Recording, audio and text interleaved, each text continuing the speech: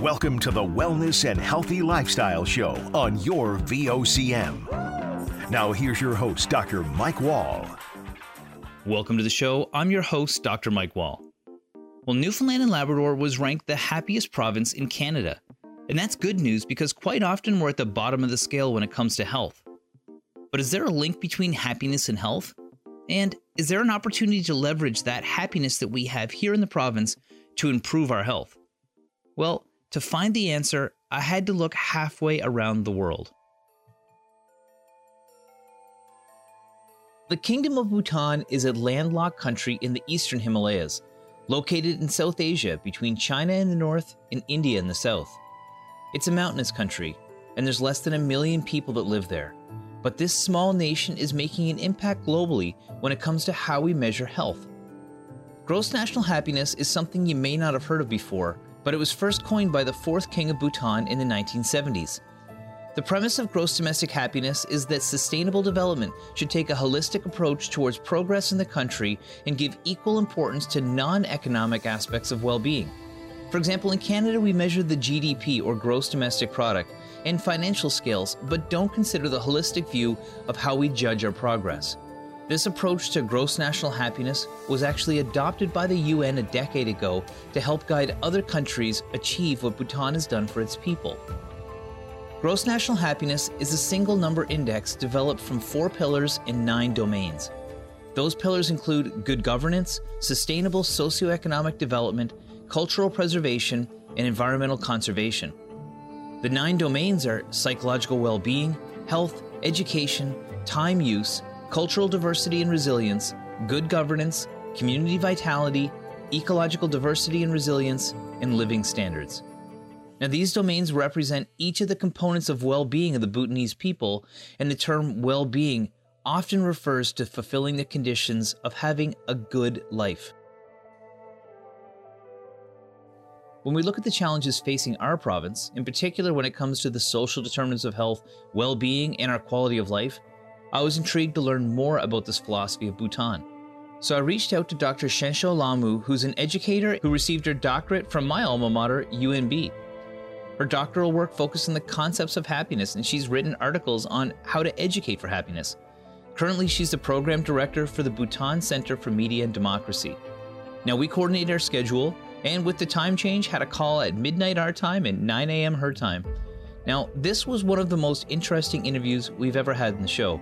So I hope you enjoy it, and it helps shift your perspective that there are other things we should be looking at other than just economic prosperity if we want to live a good life. Hi, Shensho. Welcome to the show. Thank you. Happy to be here. Oh, I'm so glad you could join us today. It's such an interesting topic. We are literally talking from opposite sides of the planet right now. You are an educator, you're a researcher, and you were involved with the government and some of the education in Bhutan. Can you tell me a little bit about your background and where you live? Sure. So all my life, I have worked in the education sector. I started my career as a high school teacher, then moved on to become a teacher educator. And I also worked in education reform projects for the Royal Education Council, which was started by His Majesty back in 2007-8. And in 2014, I resigned from my civil service work to go and study, and then came back and joined the civil society work after that. Mm-hmm. Yeah, and you were able to get a PhD as well with that, correct? Yes, yeah, I got that from UNB, and thanks to my very close friend and supervisor who passed on, Dr. Anne Sherman. Mm-hmm. Yeah, I got my PhD thanks to her supervision, and Dr. Roger Salt, of course. Yeah. Right, and that's our connection, is that I'm UNB alumni as well. So, small world. And for a lot of people listening, they may not be familiar with Bhutan. So can you tell us a little bit about your country? So Bhutan is a very small landlocked Himalayan country, and we are a population of a little over 700,000, and we are located between China in the north and India in the southeast. And We also became a democratic country back in 2008, and we have had 3 rounds of elections. And I think just like young democracies around the world, each time we have elected a new political party to power. Mm, hmm. You know? Yeah, it was a monarchy as well for generations, correct? Yeah, that's right. That's right. And right now we have our fifth king, Hmm. who is still very active, who sets the vision and guides the country, and people look up to him as the a figure that unifies Bhutan. And it's in him that people have the highest faith and trust. Hmm. And you yourself, you work with the Bhutan Center for Media and Democracy. So what's your current role there? Yeah, so I started working with the Bhutan Center for Media and Democracy from 2016 when I was still, doing my PhD. I came back for data collection, and then I really wanted my dissertation to be grounded into the realities and wanted to still connect with the communities around me. So I started working for BCMD back in 2016, and currently, I am the executive director for the center. This center actually was established back in 2008 by its founder, Soksen Doji. And that was also the time when the country was transitioning into a democratic form of governance, right? Hmm. So the center that I work for works with a diverse cross-section of beneficiaries, ranging from youth to educators, local government officials, civil society members, vulnerable groups, including people with disabilities, parliamentarians, and we promote civic education, media literacy, producing Bhutan-centric resources, and to expand safe and open civic space. Hmm. That's quite a big scope of work you have there, and a relatively new organization. So that's why I'm sure you're very, Yeah, very busy with that. the work is exciting. It's very Yeah. exciting. Yeah. Yeah, well, that's good when people get a chance to go study and then apply themselves in a field that really relates to what they're passionate about. And one of the things that's really special about Bhutan that really stands out around the world is because of your measure of gross national happiness. Can you tell me a bit about how that all began? Like that's a relatively foreign concept to a lot of people, I think. I think the concept of happiness has been there in our culture throughout, but I think it was back in 1970s when a reporter in India asked our fourth king about the country's GDP. And I believe the fourth king responded by saying that in our country, gross national happiness is more important than GDP, meaning that uh, material progress is not a holistic measure of development, but there are other aspects to life that are important to our development and sense of well-being as well. Mhm. So I think that concept may be very new for many people, but for a Buddhist, right, who believes in interdependent existence and impermanence in life, the concept is quite commonplace Yeah. because our culture teaches us to, tame our greed, to be modest in our needs, and to seek the middle path. Mhm. So, so I think for any Bhutanese that concept would resonate well, but it may be difficult for somebody from a different culture. Yeah. Yeah. In our culture, if when we find somebody really working hard, trying to accumulate wealth and become rich, we jokingly say, but quite serious in the meaning as well, to take a break and take it slow because when we this world, eventually, we go empty-handed. Yeah. Yeah. So I think the Mhm. concept of GNH is to teach balance and moderation in life. Yeah, that's very true in so many levels. So it's obviously ingrained in your culture. So how Mhm. can you measure gross national happiness within a population? So we have in our country, we have this institute called the Center for Bhutan Studies. Mm-hmm. It is recently renamed because there was a merging of organizations. We are undergoing structural reformation currently in the country, so it has been renamed. But that center is responsible for studying happiness in Bhutan and to guide policies and decisions. So under this philosophy, there are 4 pillars, right? And the idea is that economic development needs to be balanced with cultural preservation, environmental conservation, and good governance. And there are 9 domains, which include education, health, living standard, environment, culture, community vitality, time use, psychological well-being. So with these 9 domains, there are 72 indicators. So this Center for Bhutan Studies conducts this nationwide survey and check people's level of happiness.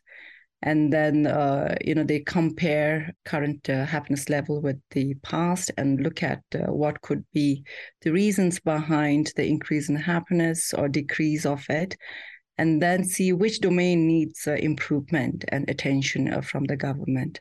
Mm-hmm. So in a nutshell, I think that is how we are measuring it. Yeah. And we also have, policy GNH screening tools that policymakers use to look at a policy and see whether it really conforms to our philosophy of happiness or not. And this is done by a panel of experts, and they would measure any new policy or development plans through that screening tool and advise the government. We're here with Dr. Shenshu Lamu, who is the Program Director for the Bhutan Center for Media and Democracy. Her work focuses on the concepts of happiness and is explaining the Gross National Happiness Index of Bhutan, which emphasizes quality of life over purely economic measures of societal progress. This happiness index, which was developed in a country of less than 1 million people, is being adopted around the world to help improve the quality of life for the 8 billion people on this planet. We'll be right back after the break.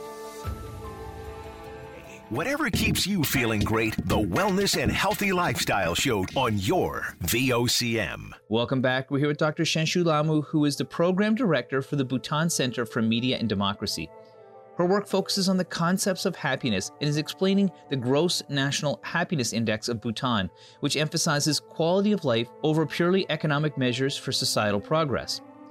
With the Health Accord NL identifying the social determinants of health as the main driver for our poor health outcomes, we reached out to Dr. Lamu, who lives halfway around the world, to learn what their country is doing to improve the standard of living and quality of life for its citizens. She's explaining the 4 pillars and 9 domains that make up this happiness index and include things like environmental stewardship, mental health, education, and others. And when all these measures are put together, they can provide insights into the happiness and the fulfillment of the citizens in their community. So let's get back to Dr. Lamu. One of the things that comes back when I think about this is that how important is it for the population to understand and to participate in creating this balance through these 9 different factors and these 4 different pillars in order for these sort of policies and this sort of approach to be effective? Or is that something that's sort of inherent to your culture, that these things are already valued and it doesn't require any guidance for the population to sort of follow suit? I think there is philosophical resonance with people, right? Because our culture teaches us to be moderate, to balance things in life, and to adopt a more sustainable way of living. So I think there is the philosophical resonance with people, and people does not need to be guided. But I guess when enumerators go out to collect data, they have to approach people from different walks of life. And if they come across a farmer who is dealing with a daily bread and butter issue, I think that's where they would, feel challenged. Right? Mm-hmm. But till date, I think the response rate has been very good. There is The survey is conducted in 20 districts in the country, and it covers both rural, urban, good representation of gender, different age groups, and so on. So I think it is pretty well done. Yeah, it sounds like it. And it also sounds like you're taking into account some of the challenges that we have here where we live, which are the social determinants of health, and some of these other aspects that may not be as tangible, but like mental health, for example, as these are all things that we're focusing on in our home, trying to improve the health of the population. How has this approach evolved over time? You said it was really adopted in the 70s, even though it's been underlying the whole time, but it became to the forefront in the 70s. How has it changed since it's begun? If we look at survey findings of 2010 and 15, I think the country's happiness level has improved, and the report alludes to, improved service conditions, living standard, income, and participation in, cultural activities and so on. Mm-hmm. I think the 4 pillars and the 9 domains do not change, but it is the indicators that change. I think initially back in 2008, I think it started with fewer indicators, but now we have 72 indicators to assess the happiness level. Mm-hmm. Yeah, like with any statistics, sample size is key. And as you get more and more data, it starts telling you where you should be looking. And right. That kind of brings me to your research topic. Your doctoral research focused on conceptions of happiness grounded in the realities of urban youth. Now, I'm very sure you could talk for days on this topic, but in particular, what does happiness mean for our young people? Yeah, so that's very interesting. When I studied young people's conception of happiness, so on the one side, we have this national conception of happiness, as in the gross national happiness defined by the 4 pillars and the 9 domains, right? And then I have this group of young people with whom I'm trying to study their understanding of happiness. So research shows that for young people, happiness is, some sort of a state of flow, a complete, engrossment into an activity that matches their interests and potentials. For instance, they talk a lot about co-curricular activities in their school as something that gives them a lot of happiness. And it is because in these co-curricular activities, they get to choose which co-curricular activities they want to be in, right? Mm-hmm. That matches their interest as well as potentials. So that leads me to another conception of happiness for young people. And it means to be able to do something that they have the potential for. And young people also talk a lot about how, happiness means to be able to fulfill their duties to significant people in their life. And they talk a lot about their duty to their parents as, sons and daughters and as siblings. Mm-hmm. So this is quite a different conception of happiness at an individual level versus the, country's notion of happiness. That's interesting. And I think about, being in that flow state. I think about the challenges that we face with our young people where we live, where social media is constantly buying for time and media sources, so that flow state becomes more elusive all the time for people, where they get a chance to just be in a good state of mind doing something that they love. When you educate young people in particular, how are you able to sort of teach them about the importance of happiness as they go through their various stages of life? Because I'm sure happiness changes as we grow and age and go through each season of our life. I think it's counterproductive to teach happiness directly. Mm-hmm. And in Bhutan, I think there is no direct teaching to young people to be happy, but rather, nurturing those conditions that enable them to, enjoy more fulfilling life. Mm-hmm. And in the case of young people, what I found out that, the conditions that enable them to enjoy happiness and a sense of well-being is a supportive relationship with teachers, family members and peers, right, in the schools.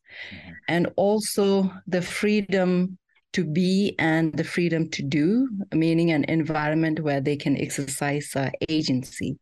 So I think these are the two very important, conditions that contribute to young people's, experience of happiness. And in Bhutan, the Educating for Happiness is not a direct teaching, but rather putting in those conditions that will foster happiness in young people and teaching those beliefs and values that resonate with the notion of happiness. For instance, the understanding of life as interdependent in nature, life as impermanent, so all these, I think, cultural beliefs and values are important to be infused into the school culture so that our young people are more attuned to enjoy more fulfilling life.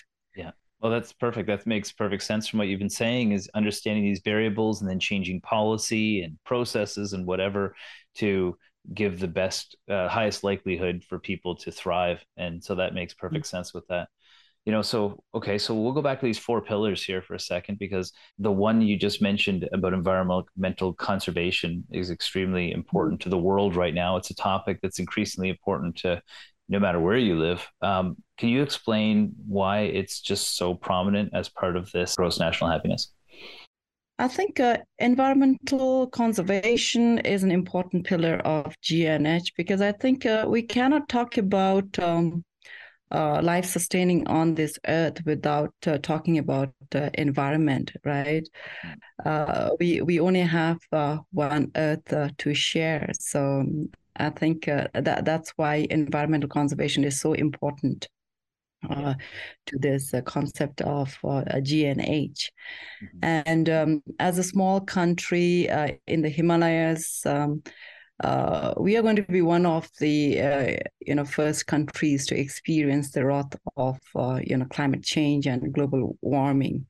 We are already experiencing loss of water sources, melting of glacial lakes.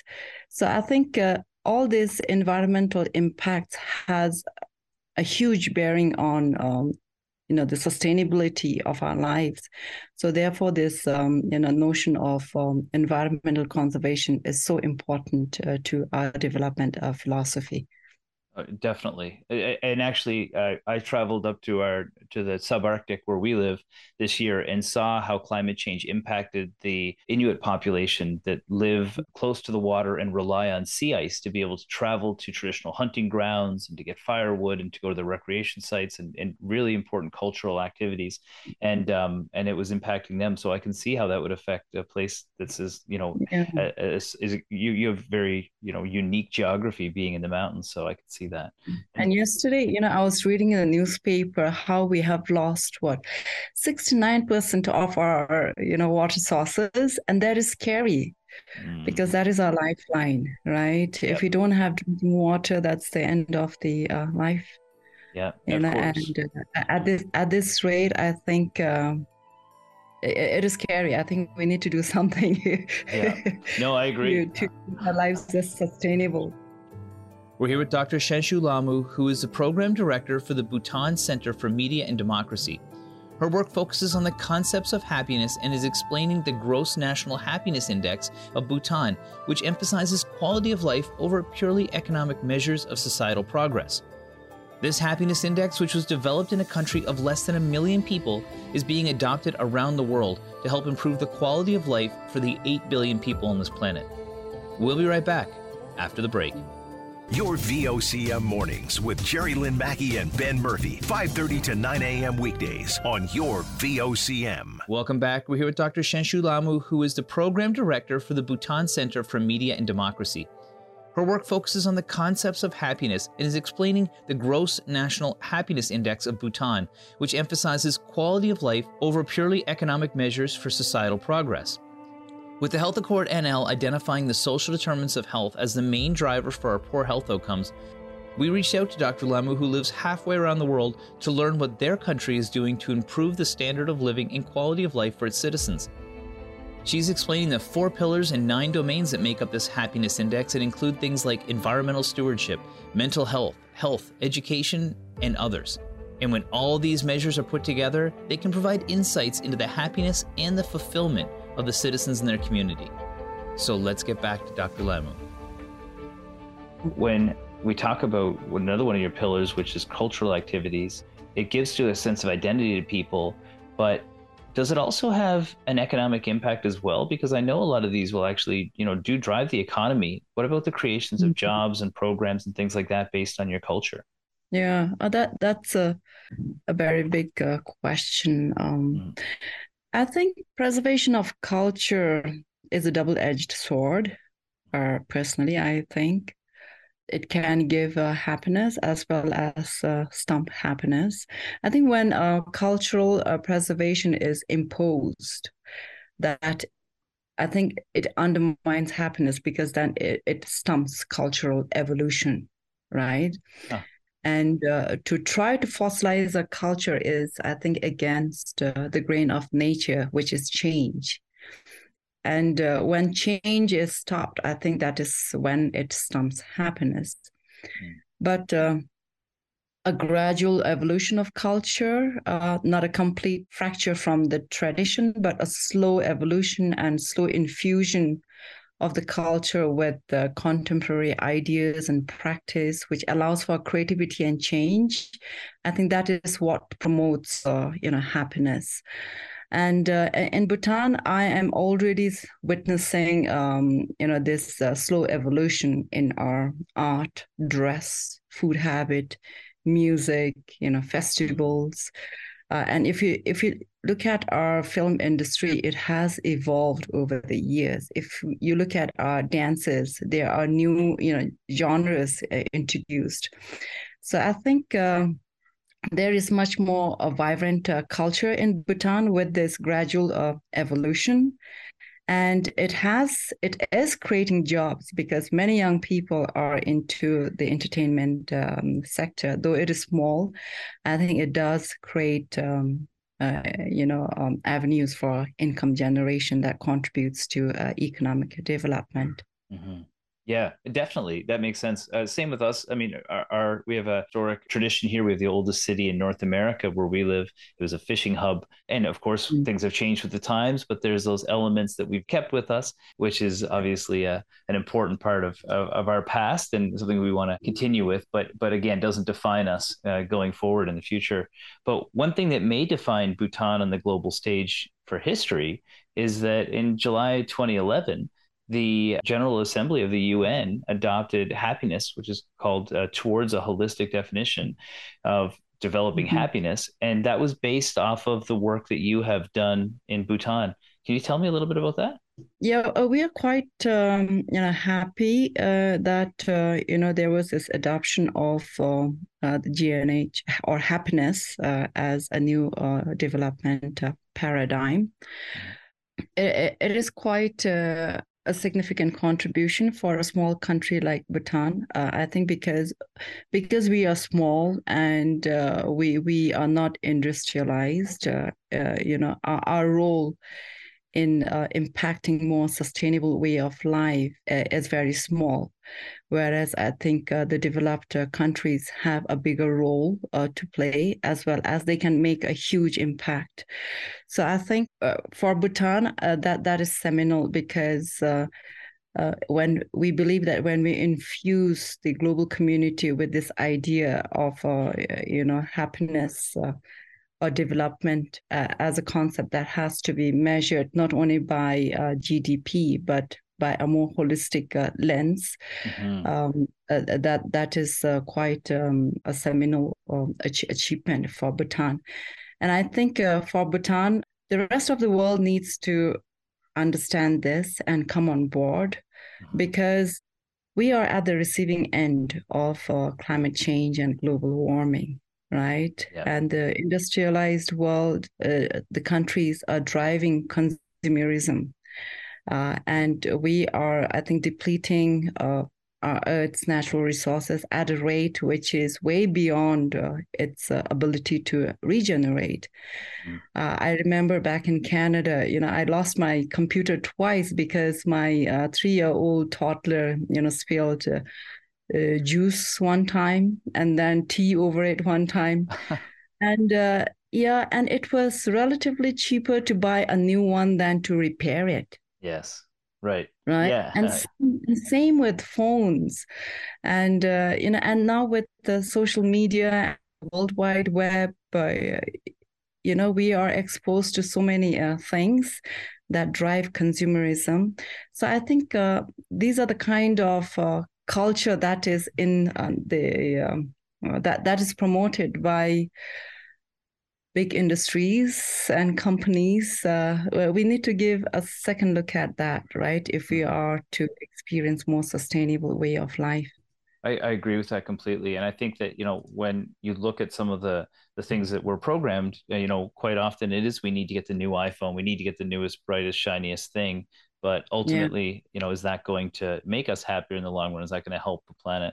And I do understand what you're saying as well, that if you apply the principles that you're doing in a relatively small place to a large industrial country, that could make a massive impact when it comes to the way that we're dealing with our environment around us.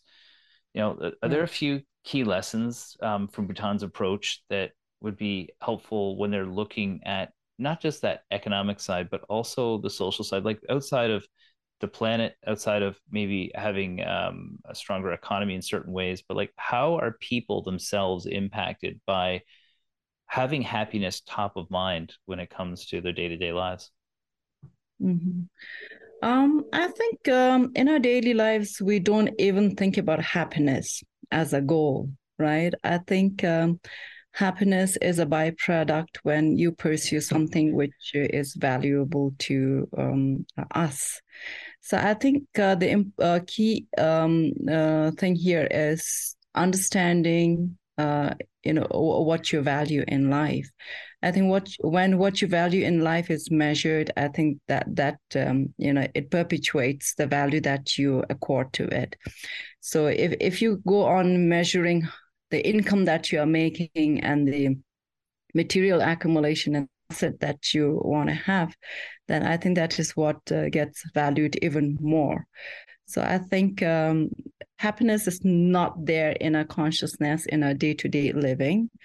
But to understand that gross national happiness is the guiding principle behind all developmental activities gives us a more complex lens to look at issues, complex lens to look at policies and developmental plans. And I think that creates a creative tension, which is not necessarily bad.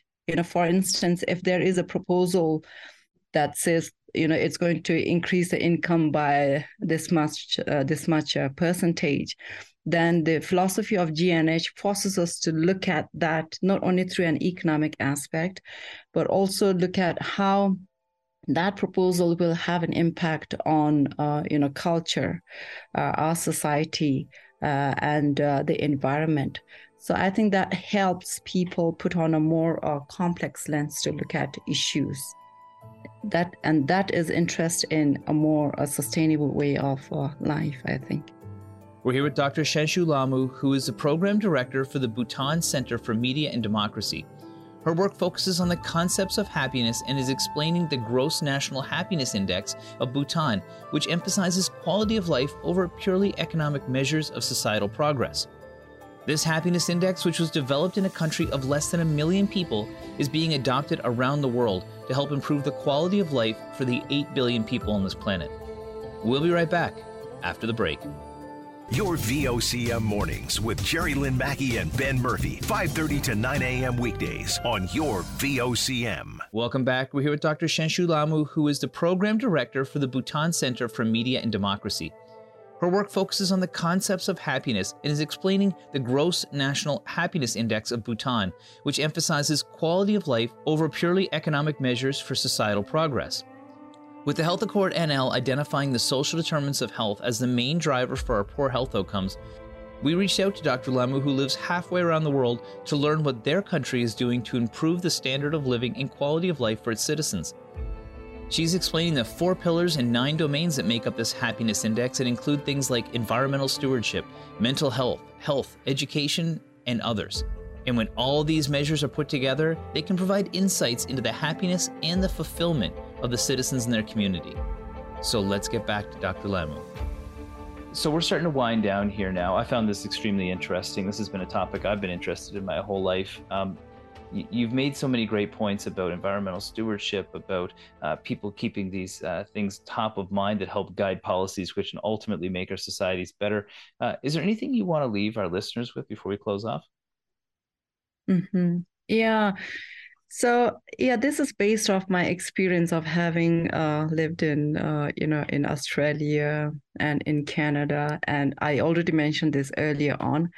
I think the industrialized countries can do much more, right, in terms of making this earth more sustainable. And one thing that they can do is not to drive consumerism too much, and to not to look at the profit, but to look at the impact on the environment.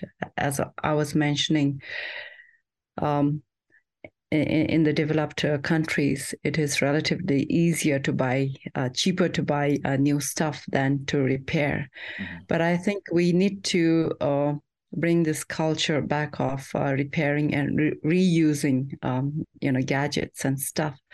Because if we drive the scale of production, it only means that we rob the earth of its resources, right? And on the other side, we generate waste. And for a country like Bhutan that is import-driven, we have no clout. We are just swept by this, wave of consumerism that is driven by industrialized world. And being human beings, we have, biases, our vices, right? And thanks to internet and social media, we are quite quick in picking up, fast fashion and things like that. So I think the developed countries have a lot more important role to play. Mm-hmm. Yeah, and for our own country, right? I think when we measure the happiness next time, I hope that we will take into consideration the fact that social media has become so pervasive in our lives. That it is eating into our family lives, social lives, and it has impact on our mental health. So I hope for our own country, the next time when we measure happiness, I think we take this emerging trend into consideration, the pervasiveness of social media in our lives, because social media is becoming another space. Just like the social space, the natural space, right? It is a digital space that has a huge influence on people's way of life, our values. So I think we need to take that into consideration the next time. I agree. I couldn't agree with you more. I'm 100% on board with what you're saying, and I also really appreciate you taking the time. It's a holiday in your home, and you took the time to join us today. And I just wanted to say I really appreciate it, and thank you so much for coming on the show. Well, thank you so much for this invitation, and Canada holds a special space in my heart. That is where I really experienced a change in myself, as a person interested in academia and continuing to do some academic work in the civil society organization that I have. And I have so many good friends in Canada I keep in touch with. So thank you for this invitation. Thank you to my guest, Dr. Lamu, for joining me today. With mental health being one of the biggest challenges we face in our communities and preventable illness right there behind it, I thought it was relevant to look at what's being done in other parts of the world to prioritize quality of life. What Bhutan has been able to show is that focusing on having a good life full of happiness is another approach to measuring the success of a community. When principles like environmental stewardship, health education, mental health, and time use are top of mind for individuals, then a community can find balance and health. The good news is Newfoundland and Labrador ranked highest in the country for happiness, so we have a head start. So next time you check in on how you're doing financially, be sure to also check in on how happy you are. You might find that you need to make a deposit into your well-being as frequently as your bank account. Well, that's our show this week. Remember, you can catch all of our episodes on vocm.com or your favorite streaming service. I'm your host, Dr. Mike Wall. We'll see you back here next week for another episode of The Wall Show on your VOCM.